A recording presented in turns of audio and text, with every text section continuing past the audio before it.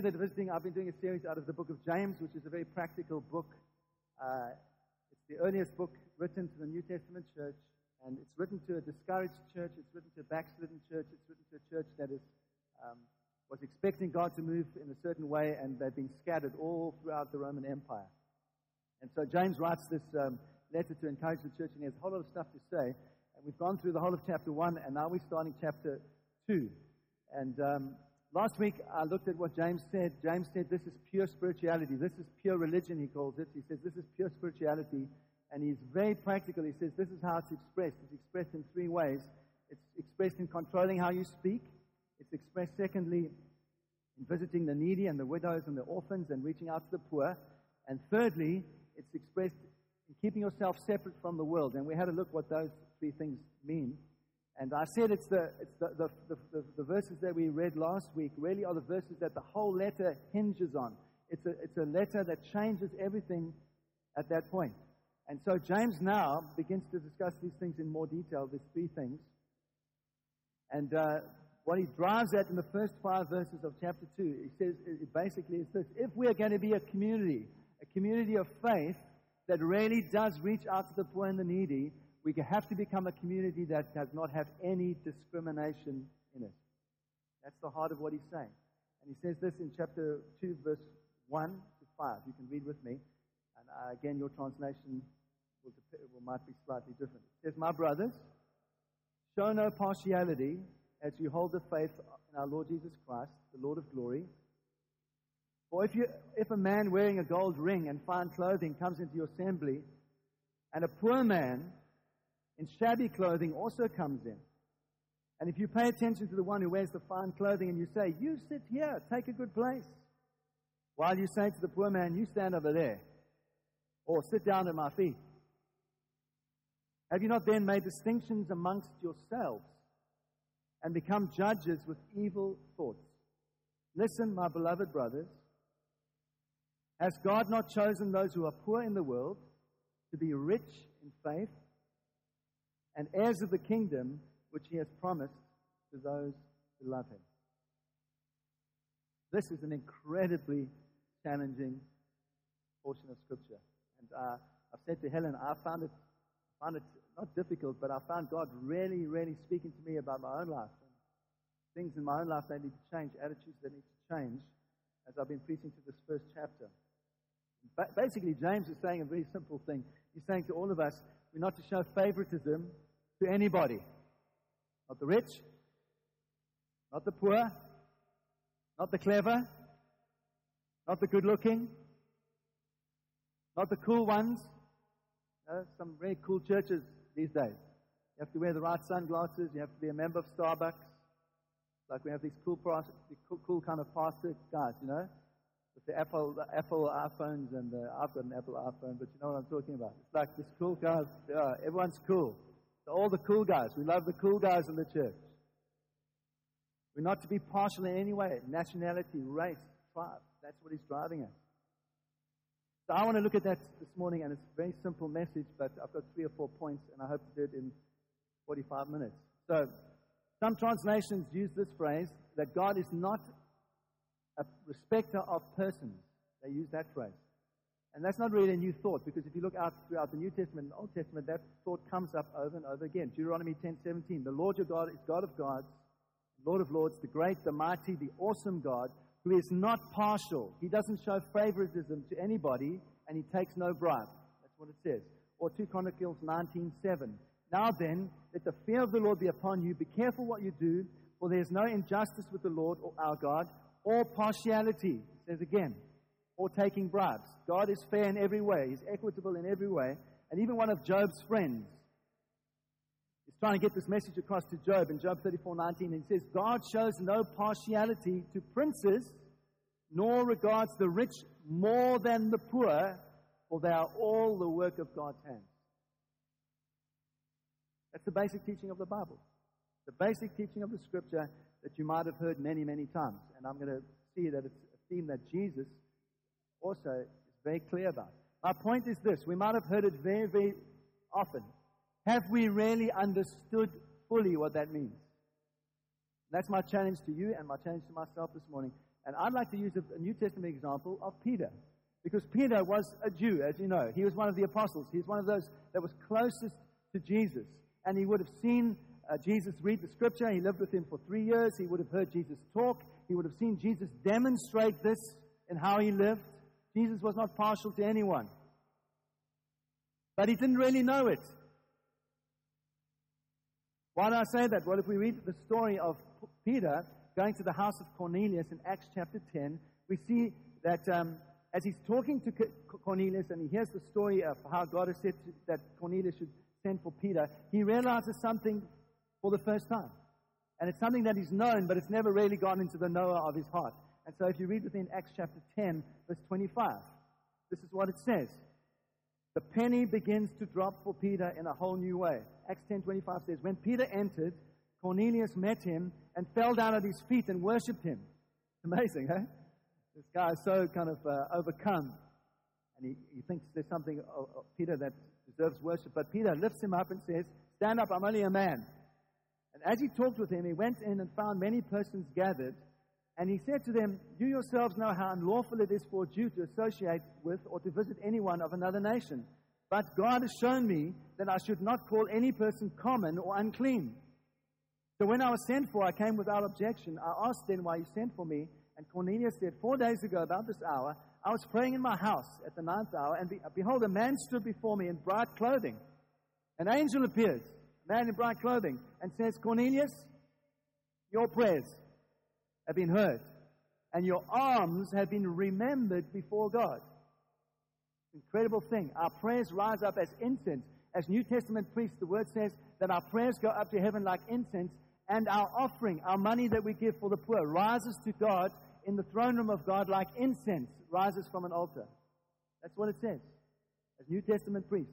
And the angel says to Cornelius, it says, God has heard your prayers, and the smell of your offering has come up to him.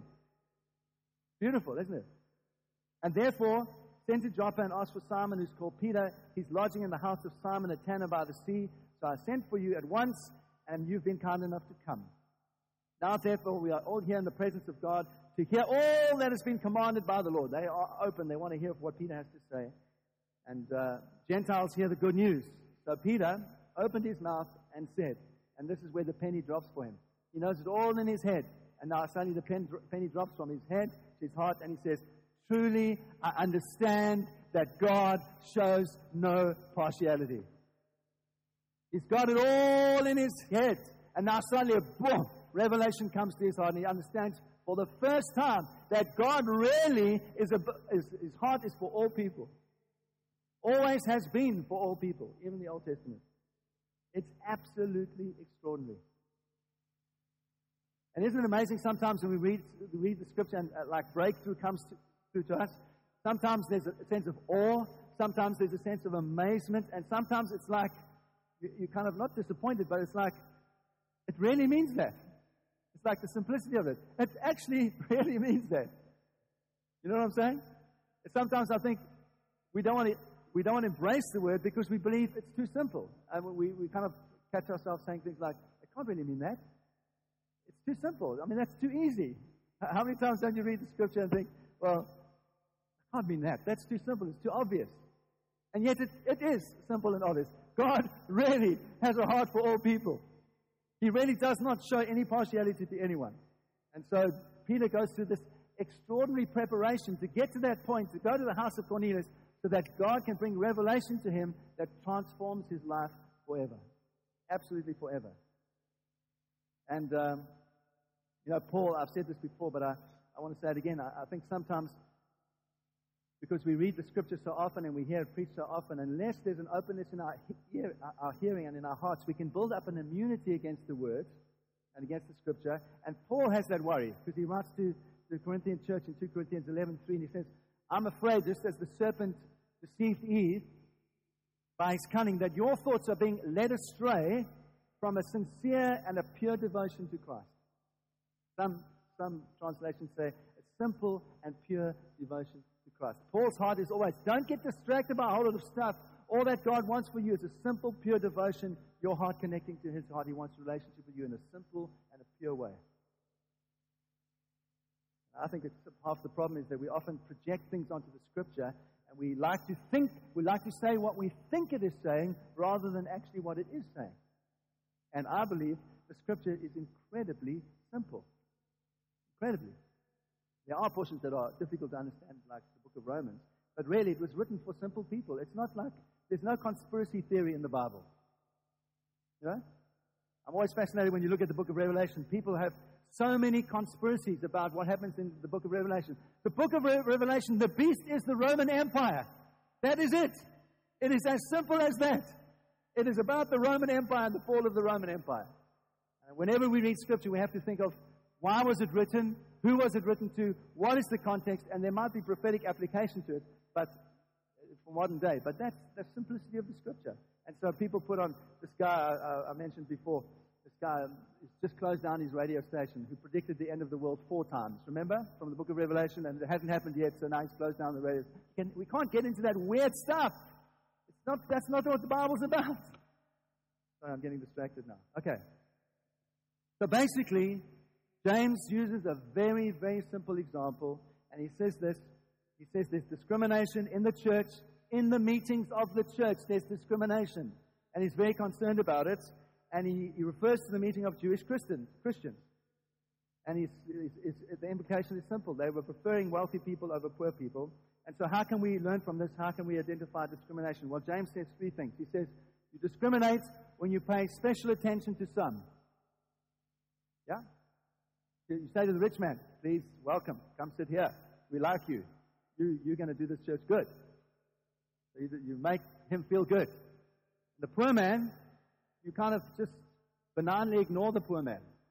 You kind of, with a cup of coffee, just walk past and pretend you didn't see him. So you're not being nasty to him, you just ignore him. Put him to one side. Or you say, well, you go and sit down there. We like you, but I want to speak to the rich man. James uses incredibly powerful language. He says, you become judges with evil hearts. That's incredibly strong language. And he says we make people feel that they're not part of it if we discriminate against one against the other. And the beautiful thing that James does, he doesn't get legalistic on people. He just simply points people to Jesus. That's what he does. In one sentence, he says, don't do that. He says, look to your faith in Jesus, the Lord of glory. That's what he says. In other words, Jesus is our example of how we should treat people. That's what he's saying. Brothers, show no partiality as you hold to your faith in Jesus, the Lord of glory. And so what he's saying in one sentence is that Jesus showed no favoritism, no partiality to anyone, and he broadened this thing to every level imaginable. It's got to do, not just to do with race, nationality, or tribe, it's got to do with every conceivable barrier that society puts in place. James says to us, don't be like that. Your example is Jesus, who showed grace to everybody. And so I'd like to look at 2 things out of that little verse there. The faith of Jesus and the character of Jesus. And some translations use faith in Jesus. Other translations use faith of Jesus. And I think the faith of Jesus is a better translation because the Greek makes it quite clear. And when Paul uses the phrase, the faith of Jesus, he's talking about our justification. And we spend a lot of time talking about that in Christ we are saved. Not by works, not by any of our merit, but in Christ we are saved. Once saved, always saved. A load of time about that. But James, he's using it more in this kind of way. He's talking about faith in this kind of way. There are 2 kinds of faith in the Bible. There's saving faith, which we have in Christ. And then there's experiential faith that we need to live our lives. Yeah? We need to apply faith in our lives. It's got nothing to do with our salvation, but it's got to do with how we live, how we believe God, how we walk with Him. So when Paul uses that phrase, it's justification. We are justified. When James is using the phrase, it's more in terms of how we live and the faith that we exercise, our sanctification, to use the theological word. All right? So Jesus obviously didn't need saving faith. Jesus was perfect. He was sinless. He didn't need to be saved from sin. He was perfect. But the Bible is quite clear that Jesus exercised faith in how He lived. He had perfect believing faith. Yeah? Hebrews 2 verse 13 says that. And the Bible repeatedly talks about Jesus having perfect faith. It's not saving faith. It's believing faith. It's how his relationship with God, what he trusted God for, and how he activated faith in his life to do incredible things. He was perfect in that way. So we've been given saving faith as a gift. And now, because we've been giving saving faith as a gift from God, his grace has reached into our lives and transformed us, we can start to actually be like Jesus because we've been saved.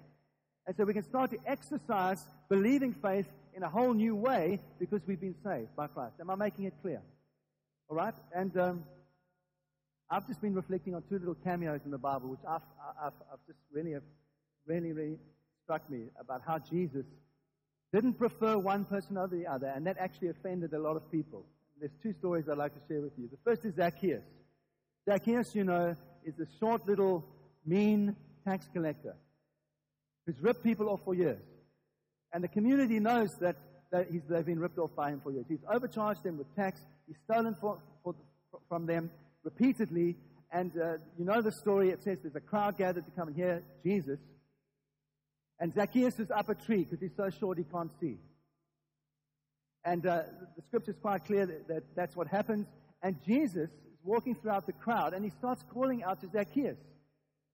And I wonder if the crowd didn't think, now Jesus is going to nail him. Now we're going to get retribution. Now Jesus is going to say, see that man? He's ripped you off, and I'm going to make it plain and obvious to everyone. And what does Jesus do? He does exactly the opposite. He treats everyone with equality. The man who's ripped the people off, he just simply says, Zacchaeus, I'd like to come to your house for dinner tonight. The one who's ripped everyone off. Yes, the one who's ripped everyone off, who's stolen from people. He treats him, shows no partiality. It's incredible. This is the gospel. This is incredibly powerful if you think about the implications for you and I. Or what about the story, the most famous story in the Bible of worship? Simon in Bethany is a religious man. Simon, that's what the tradition says. It was Simon, the Pharisee, Sadducee, very wealthy man in Bethany. And so Jesus comes to his house.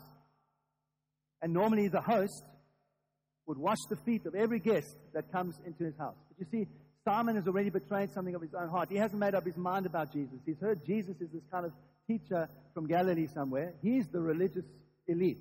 He's like the top of the pile. And so when Jesus comes into his house, he doesn't wash his feet, which he would have done for any one of his other guests. And he just lets Jesus go and sit down at the table with all of his entourage. And then the scripture says this amazing thing. It says a prostitute comes into this religious man's house. And she so weeps that she washes the feet of Christ. You know what Jesus says to her? He says, this thing will be shown. Wherever the gospel is preached, people will see this act of worship. And you know what he says to Simon effectively? He says, Simon, you are not as good a host as this prostitute is. She has washed my feet. You didn't even wash my feet when I came. She's washed my feet.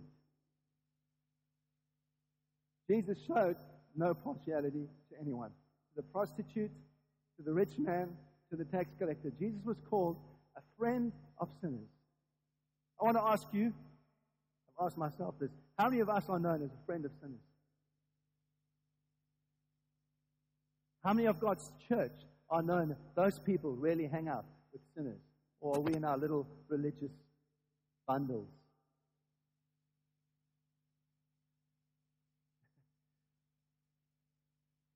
So, James says to us, if we have the same faith of Jesus, the Lord of glory, then we are to show no partiality, no favoritism, and we are to hold to that kind of faith that shows no partiality, no favoritism. And James is saying this. He's saying it's incredibly wrong, it's incredibly puzzling to try and use our faith that we have in Christ in the wrong way. We are justified in Christ. That's clear. And so then living a life of faith, if we are justified, if we are in Jesus, living a life of faith means that we treat every man as Jesus treated every man. And Jesus treated every man and woman with equity, without favoritism. So every class, I don't care how many classes there are in English culture. Some people say 3, some people say 4. Every class falls at the name of Jesus. Every class bows down. Every economic class bows down. Every thing that society puts in place between people has to bow down to the gospel of Jesus. There is no slave, no free, no man, no woman in Christ. We are all have one Savior, one Lord, one faith, one baptism. These barriers are broken down in Jesus. And so, we are holy because of Jesus, and we are part of living a holy life is that we don't show favoritism. I want to say if the church starts getting that right, that would be dazzling Christianity. That would dazzle the world in every way. And so then why does James, my second point, James, why does he use this little phrase, Lord of glory? Jesus as the Lord of glory.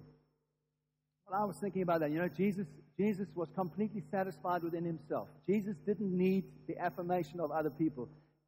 Jesus didn't need people to say, well done, Jesus, you're doing a good job. He didn't look for glory to other people. He was God in himself.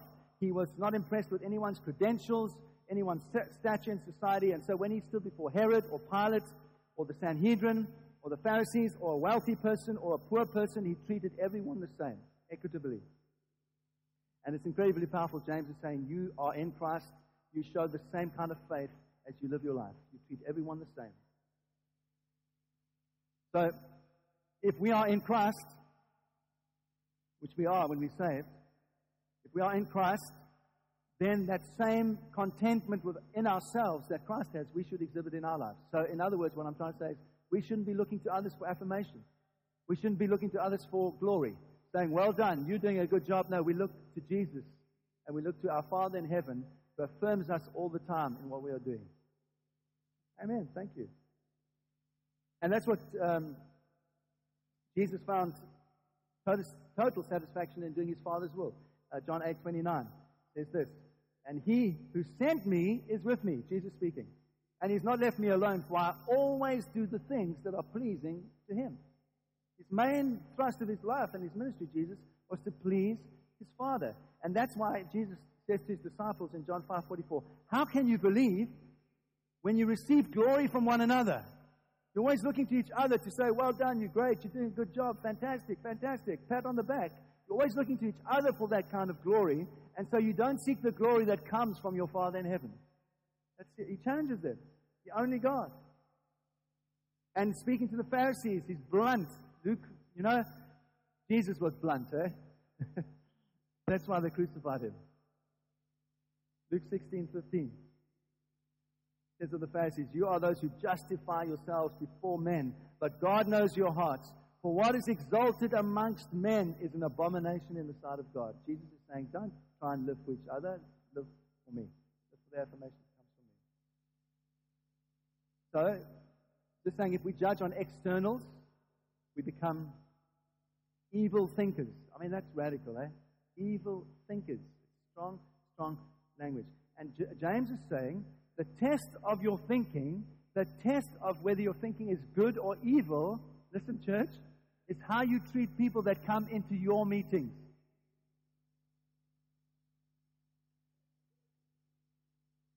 What is that? Saying how you treat people that come into your meeting shows whether your heart is evil or pure.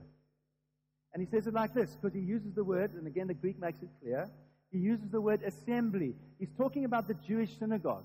And that's why we know this letter is an early letter, because in the first century, eventually the temple was destroyed and the Jews were kicked out of Jerusalem. So we know that from what James is saying here, this letter must be about AD 40, around that time, still early first century. And so he's writing to the Jews who had become Christians who were still gathering in the synagogues. All right? And they gathered in the synagogues to show continuity with the Old Testament, that they still believed the Bible. They went to evangelize. Wherever Paul went, Saturday upon Saturday, he would go first to the synagogue because he knew there were some people there that he could preach to. And then I also, a short while back, I read some things from Suetonius, Pliny, and Tertullian, those early church, Tertullian, the early church father, and the Roman historians, Suetonius and Pliny, which just talked about how much the church had infiltrated in the first century the whole of society.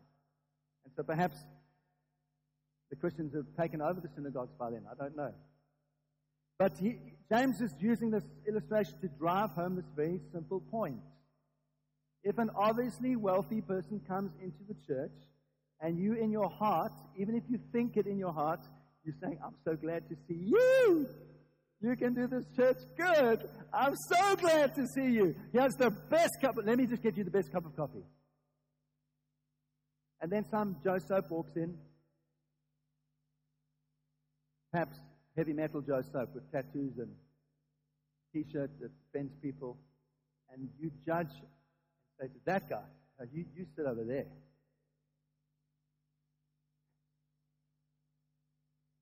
He's saying, James is saying, you're an evil judge. You're judging on the outward, you're judging on the external. So even if we offish or slight someone or benignly ignore someone, we're not open to them, we are making distinctions.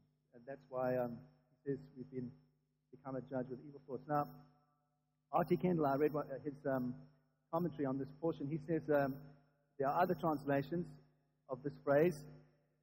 Another translation of this phrase is, you are judges who are swayed by evil reasoning. You are swayed by evil reasoning. And the root word for evil reasoning is the same word that we get pornography from. Same word, root word for pornography. What James is saying is that kind of thinking that distinguishes between people on outward appearances and so distorts the grace of God is a kind of lasciviousness. That's what he's saying. So he's saying, if we try and turn the grace of God into something that Jesus would never have done, we are perverting the gospel. And what is worse? Perverting the gospel, which says you are saved by faith, by grace, without works. And so you can pervert that gospel by saying you have to behave in a certain way to prove that you're saved. What is worse? That or perverting the gospel this way that treats people differently on outward appearances? James is saying both are evil. Don't have that kind of faith. Can I just point this out to you? James doesn't say anything about the type of people that come into the building, does he? He doesn't say they are evil. He says how you respond to them. Unless you respond well, that proves that your heart is evil. So I want to say again, we should expect, as God builds this church, every kind of person to come through these doors. From every strata of society, with every kind of personality. The loud ones that you have to kind of help not to be loud. And the soft wallflowers, the ones that sneak in at the back like this. And they go stand in the coffee and have coffee in the corner like this with their backs to the wall. Those people are going to come as well. And what is our job? Our job is to look out for them. To take care, to not just, because they can slip in and slip out, have our hearts open so our radar is saying, there's one standing in the corner by themselves. James doesn't condemn the appearance of the lifestyle of the person coming through the doors either, or what they might represent. He doesn't make any judgment on that. He doesn't make any, say there's no favoritism. Okay. I just want to look, I do want to say this. The phrase showing favoritism is not evil in itself. It's not wrong in itself, because in other parts of the Bible, God shows favoritism on people. He does. And for example, as we come to Christmas, Luke 1:48, talking about Mary, she says, when the Holy Spirit has told her that she's going to bear a son, he's going to be Emmanuel, she says, my spirit rejoices in God my Savior, for he has looked on my humble estate. It's the same phrase. He has shown favor upon me, and I'm going to be called, from now on, all generations will call me blessed. So God does show favor to some. Luke 9:38, when that man bringing his son to Jesus, he cries out to Jesus, says, Jesus, I beg you, look at my son with favor. He's my only son. Please heal him. Same phrase. Show partiality to my son. It's a subtle point, but I think it's a point that we really need to understand. Because in these examples I've just given you, and as well as in the Greek translation of the Old Testament, the phrase is used often of God looking upon people with favor. This is the difference. When God looks upon people with favor, it is never regarding what they represent. It's never regarding their status in society. He is He's being gracious to them. He's showing mercy upon them. He's extending His grace. That's all it is. He's showing favor on them. And what James is refuting is that the church is not to be a place that shows partiality or treats people differently because of what they represent, the status in society, etc., etc. Ephesians 2:8-9. I love this portion of Scripture. By grace, you have been saved through faith. And it's not your own doing. It's the gift of God, not a result of your work, so that no one can boast. You come to Christ, you don't boast in your economic status, you don't boast in your nationality, you don't boast in your achievements. We come to grace, we come to the cross equitable. We are all sinners, and grace is extended to us equitably from a Father who loves us. Paul makes it clear, 2 Timothy 1:9, there's nothing of our merit involved. God who saved us and called us to a holy calling, not because of our works, but because of His own purpose and grace, which He gave us in Christ before the ages began. The burden of the gospel, the burden of James, is it unthinkable. It is absolutely unthinkable that this grace that we have freely received from God and is lavished upon us, that we should choose how to dispense that same grace and prefer one person over the other. It says it's absolutely unthinkable. It cannot enter your thinking. It's not the gospel.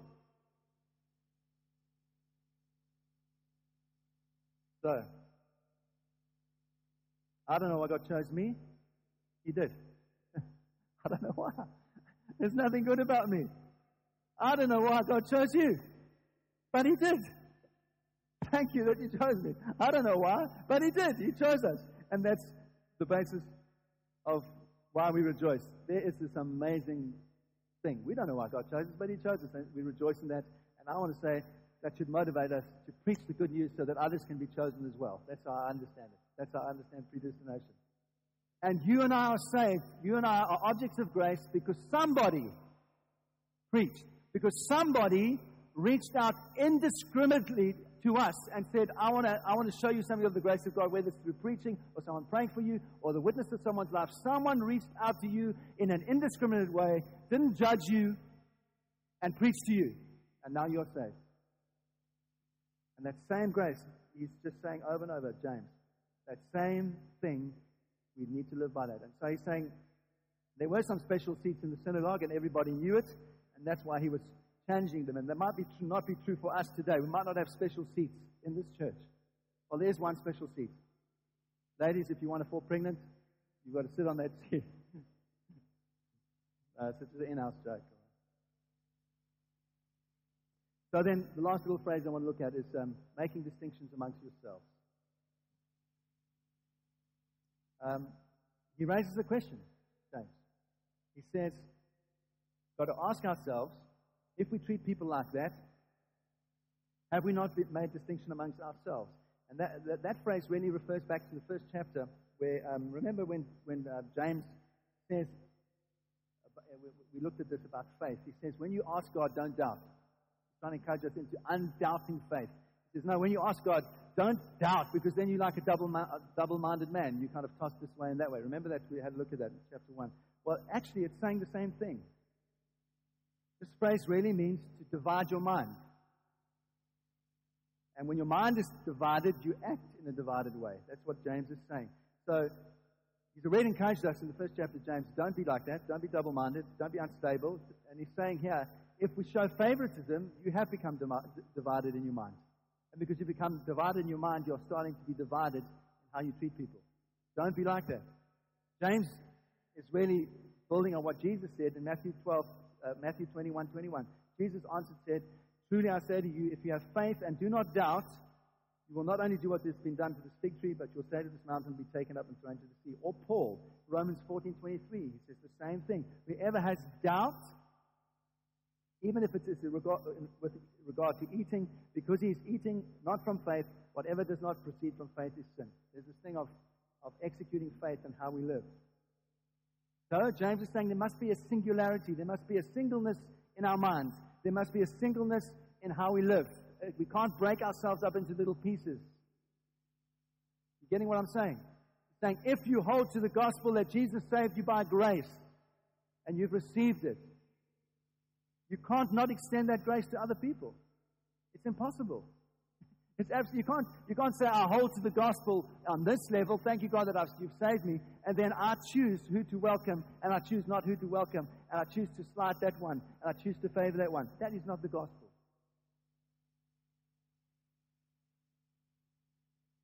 There's a unity of belief. There's a unity of your minds. Don't become a split person, because you can't show devotion to God on one hand and then be petty and believe petty ideas about people on the other. It's not consistent. And that's what James is saying. Be those that are consistent in your thinking and your living.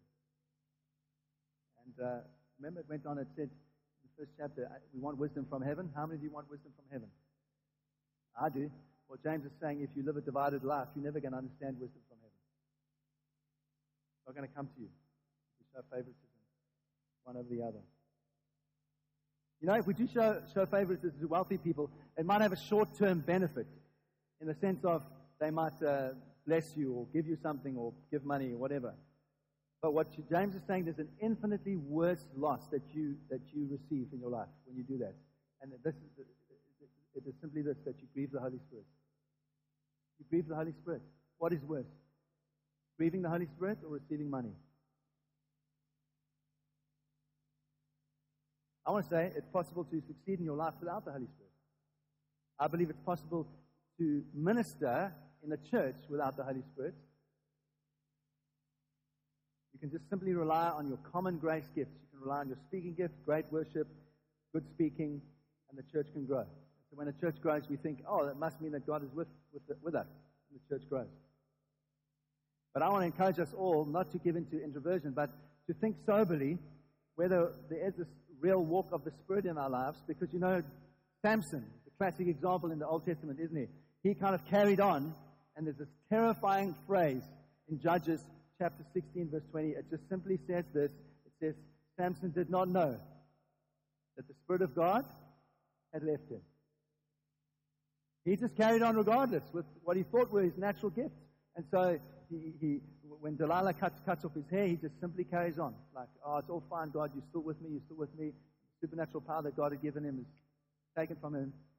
And then that amazing declaration right at the end, he says, God, please forgive me. Give me back just one more time the strength that you gave me. And he tears the temple down.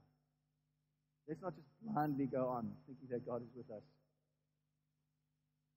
discriminating against people and saying, oh, well, God, you're still with me. Hey, I don't think he is. So, Martin Lloyd-Jones said this: the worst thing that can happen to a man is to succeed before he's ready. One of the tests that you and I need to go through is how we treat people. I've said this over and over and over again. How do we treat people that can do nothing for us? That's a test of character. What do we do for people who can give us nothing in return? It's easy to treat someone who can give you something in return, to treat them well. How do we treat people who can give us nothing in return? All right? It also logically follows then that we don't treat the down and outs. We don't treat the poor with favoritism either. We don't prefer greater honor on them over someone who's got economic status. Why do I say that? Because it can't be true either. Because then poor people are coming for what you can give them and not for the gospel. That's not the gospel either. Both and. We need to preach the gospel and we need to take care of their physical needs. But it can't be one at the expense of the other. It's both and at the same time. All right? That's James's point. And I am concluding now. Because what I'd like to conclude with, my last point, is discrimination is against God's plan for his people. It's against God's plan for his people. He says, listen, my beloved brothers, he finishes that portion, verse 5, has God not chosen those who are poor in the world to be rich in faith and heirs of the kingdom which he has promised to those who love him? What does he mean by that? That's a puzzling phrase to me. Why does he say that he's chosen the poor? It does say that. Has God not chosen the poor? Well, I believe that has to do with how God chooses and predestines. It seems that God doesn't think like we think. It seems that he chooses mostly the poor and the needy. That's amazing. Paul says that. He says, not many of you were of noble birth. Not many of you were wealthy. God chooses the poor things, the poor and the despised of this world to show his glory to the world. And he likes to choose people that other people don't have any time for. But what he does say, James says, is that poor people can be rich in ways that have nothing to do with money. They can be rich in faith. They can be rich in prayer. And can I just say this again? James is not a prosperity teacher. He doesn't preach a prosperity faith, prosperity gospel. He never says, he has opportunity here to say that God will turn poor Christians into wealthy Christians. He doesn't say that.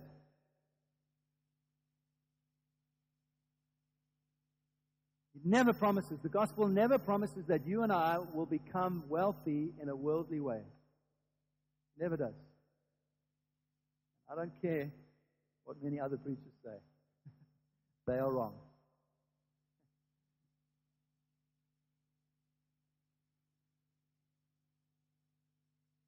Maybe I've made some friends on the tape. Maybe I've made many more enemies by that statement.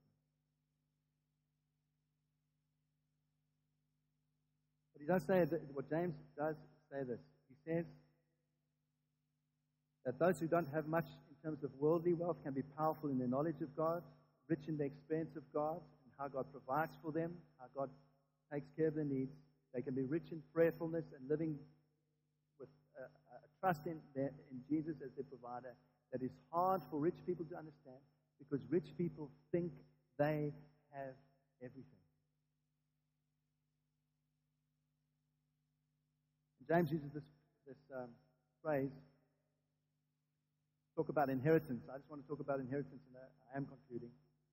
Inheritance is a biblical word for what God wants to give us. God wants to give you an inheritance. He wants to give me an inheritance. He wants to give all of us an inheritance. And through faith and persisting faith, experiential persisting faith in our lives, I'm talking about saving faith, talking about experiential persisting faith, trusting God as we walk our lives. Our inheritance comes to us as we walk with Him by the Spirit. And we have to persevere, and we have to do a whole lot of stuff. But it's not to do with our salvation. It's to do with our inheritance, what God has for us. And God has got a calling on your life. God has got a calling on my life. I want to say this, that whatever your calling is, God will provide for you enough that you fulfill your calling. He will. He is faithful. He is good. He is generous. He is kind in every way. That might not mean that every one of you is going to become a millionaire. And some might become millionaires because that's part of God's plan for you. But not everyone. You hear what I'm saying? He'll always give us enough to fulfill His will for our lives. Whatever His will is for your life, and it's going to be different for all of us. And I've said this before, God is not schnook. He's not mean. He is good. He is kind. He is generous in every way. And what James is saying is that the poor find out those things in a way that the rich don't do if the rich depend on their earthly wealth. They'll never experience the fullness of those blessings. And that's why I preached a message a while back called The Camel and the Eye of the Needle, quoting Jesus. He says it's hard for a rich man to enter the kingdom of heaven. Why? Because the rich man, by default, trusts in his possessions and his wealth and his pension fund. And that's what Jesus said to the rich young man. Again, another classic example how Jesus was incredibly offensive. Incredibly offensive. This rich young man comes to him and says, he lets him know. He says, Jesus, I've followed the law. I've done all this stuff from when I was a little chap. And Jesus says, you're right. You've done all that. Now there's one thing required. Sell all you have and follow me. You know, Jesus had an opportunity there to have his financial needs met for his ministry for all the rest of his time on earth. He could have preferred that rich young man said, mate, you've done well. You've done well. Just come and bless me and follow me, and I've got an inheritance for you. Come follow me, and we'll walk this path. He doesn't choose to do that. He says, no, sell all you have. Give it to the poor, and come and follow me. Jesus was incredible. Michael Eaton puts it like this. He says, we are accepted by God without works. We come to salvation by grace, nothing but grace. And he says, faith is no more than a beggar stretching out his hand to receive a gift. Isn't that beautiful? Faith is no more than a beggar stretching out his hand to receive a gift. So my encouragement to you, and I hope you are encouraged this morning, is that you will not look to your wealth. And if you have much, I rejoice with you. I rejoice with you, genuinely. I rejoice with you. I'm glad that you are living a life that is full of God's blessing. If you do not have much, I rejoice with you. Because together, we're going to find out how God provides for everyone. And it's a great adventure, and we're going to see God's provision. And we're going to have testimonies of God providing in miraculous ways for everyone in the community of faith that we are part of. All right? So I rejoice, whether you have much or whether you have little. And what does Paul say? He says, I have learned this one thing. I can do all things through Christ who strengthens me. And what is the reference in terms of? When I have much and when I have little. I've quoted that I've heard people quote that so many times in terms of what they think God wants them to do. I can do all things through Christ who strengthens me. And that's true. But what Paul is saying is actually, when you have little, I can do all things through Christ who strengthens me. I can trust Him for provision. I can do all these things through faith in my life. Are you with me? Okay. And I believe part of the journey of us as a community of faith, this church, is finding out what is on God's heart for the poor and the needy, reaching out to the underprivileged in some way, radical way. We've been praying as a leadership team for a while. We're trusting God to speak to us clearly. And I believe we're going to step into an inheritance as a church which we have not dreamed of as we start reaching out to other people in a radical way. And going after those that everyone else ignores, we're going to get God's attention. And God is going to do an amazing thing. We're going to have an inheritance that we know, haven't even dreamt of. And my plea to you this morning, and that's why I started off by saying, if you're a visitor, I hope that you will be, not in a funny way now, in an unauthentic way, be greeted and loved by people in this church, but in an authentic way. Because truly, if we're going to have expressed the same faith of Christ that accepts us unequivocally while we were dead in our sin, while we were mean and nasty people, He loved us perfectly. Surely, we extend that same grace to other people. Whether they're the same color, they speak the same language, have the right accent, have the wrong accent, I don't care. It's the grace of God extended to us. And our job as mediators of God's grace on earth is to extend that grace to everybody else.